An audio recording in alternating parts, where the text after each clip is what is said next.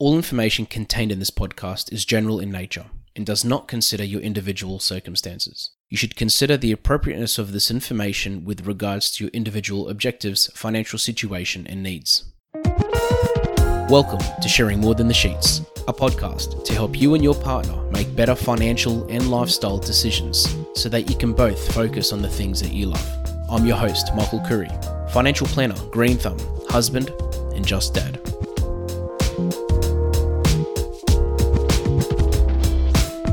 We all have bad habits. For some people, it's drinking. For some, it's smoking. For some, it's something really simple, like leaving the toilet seat up all the time. There are many different habits that we have, and as humans, it's very normal. Nobody is perfect. But there are some habits that affect others around us. And specifically, today, I'd like to talk about money. Money habits can sometimes seem so innocent because it could be something that you've always done, or something that you probably don't think affects anyone else. But when you have a partner or children, it does have a very serious medium or long-term effect on the family, because there are certain money habits that can stop you from saving as much as you need to so that you can go on that family holiday.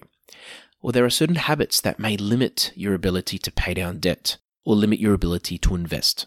Today I wanted to talk about 8 money habits which really need to be broken, or at least worked on by most people. The first one is not having a budget. Now, I've talked about budgeting so many times on my episodes in the past, but I can't talk about it enough. Not having a budget is such a bad habit when somebody essentially decides to just fluke it, to wing it, to just go with the flow.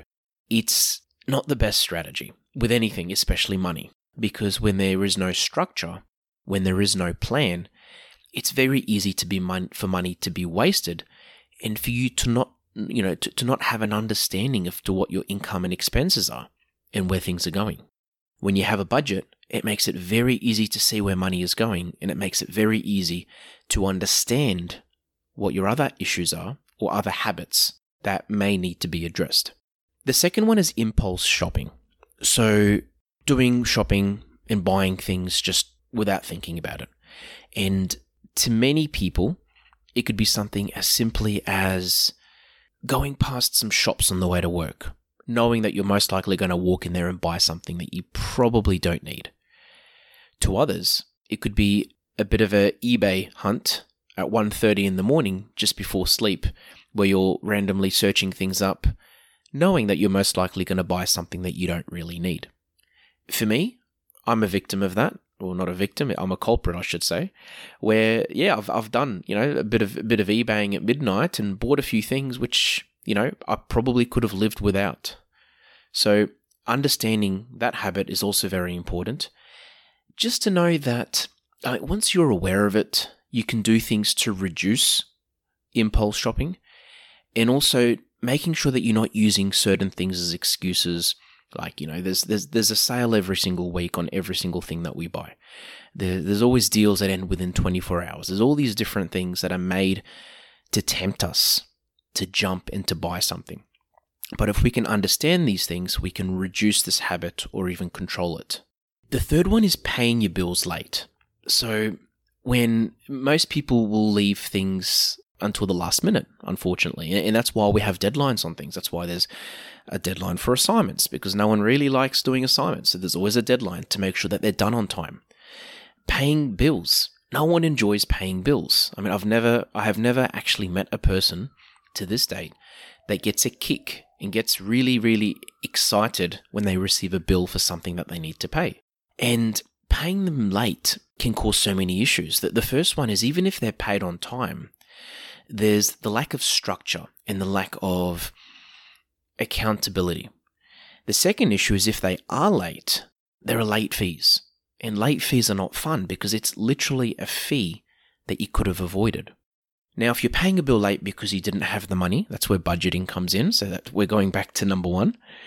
But if the money's there and it's just literally a habit, then set up automatic payments. Set up direct debits. I've talked about this in my episodes many times, but especially I've done some literally on bills. But if you have a bills account and your bills can literally just direct debit, then your bills can direct debit out of that account. And it just means that things will be automated and they're not late. And the biggest bonus is that you don't need to think about it. It just happens.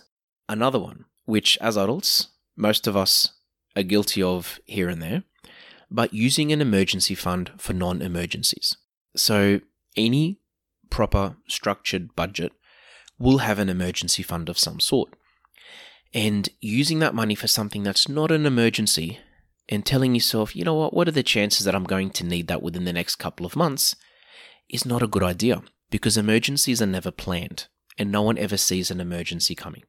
The issue is when you get into that habit, mentally you suddenly start feeling that it's okay to touch the emergency fund.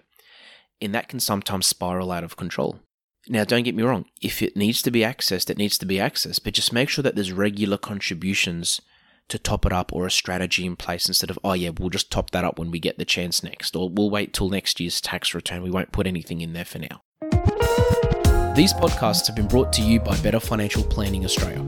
To book a free 15-minute phone chat, visit betterfinancialplanning.com.au. Another one, and this one's a big one for me, or any advisor really, it's buying things on credit when you don't need to.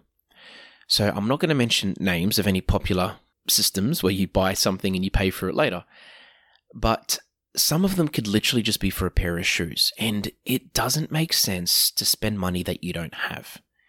Now, again, if there's a strategy around it, if it's for tax purposes or investment purposes, or you are buying something that you really need and you don't have the money for it, but it's justified, then it's different. But when you're literally just buying something because you want it now and you can't wait 2 weeks, then that's not a good habit, because it's also creating a pattern which can lead you down the pathway of destruction. The sixth one is not saving money at all, even if you can actually afford it. Now, all of us should be saving money. Now, there are some circumstances where money can't be saved if a budget is extremely tight, and I've got some clients now where we have a plan in place to get them to a position where they can start saving money very quickly. But if you're not saving money, especially when the money is literally there, then that's not a good habit, because you'll find yourself in a position where you'll look back in 5 or 10 years and just really regret not doing that. Because if money's not saved, it's spent. And if it doesn't need to be spent, then it's being wasted. There's nothing wrong with buying nice things. There's nothing wrong with spoiling yourself. But when you're regularly not saving money at all, then again, it's a bad habit that needs to be addressed. You need a strategy in place. And as an advisor, it's something I talk to my clients about. My job is to hold them accountable. My job is to come up with a strategy to save money. And if this can be done successfully, it can make such a big difference to your life financially. And just like any of these habits, once you train yourself and once you get into the habit of doing something or not doing something, that then becomes a new habit. And it goes from being a bad habit financially to a good habit. The seventh one is hoarding money. So when you've got money that you're literally just saving up in a bank account and you're doing literally nothing with, that can also be a bad habit, believe it or not. Because the issue with having too much savings is, first of all, there could be money sitting somewhere which, from a financial point of view, could be utilized better somewhere else. And secondly, sometimes there could be, I know people, I've met many before that literally just save and save and save and save, and they don't spend anything on themselves, and they don't enjoy their wealth. They don't enjoy their savings. They just save for the sake of it. They're literally hoarding money. And again, that's also a bad habit, because I've talked about this before, but it's so important to have a balance, and so important to have a process in place, or just a balance, because you don't want to spend too much money and blow all your money. And at the same time, you don't want to hoard money and just keep it there, because, unless you have some way of taking it with you to the grave, then it's not going to do anyone any good. So hoarding money can also be an issue.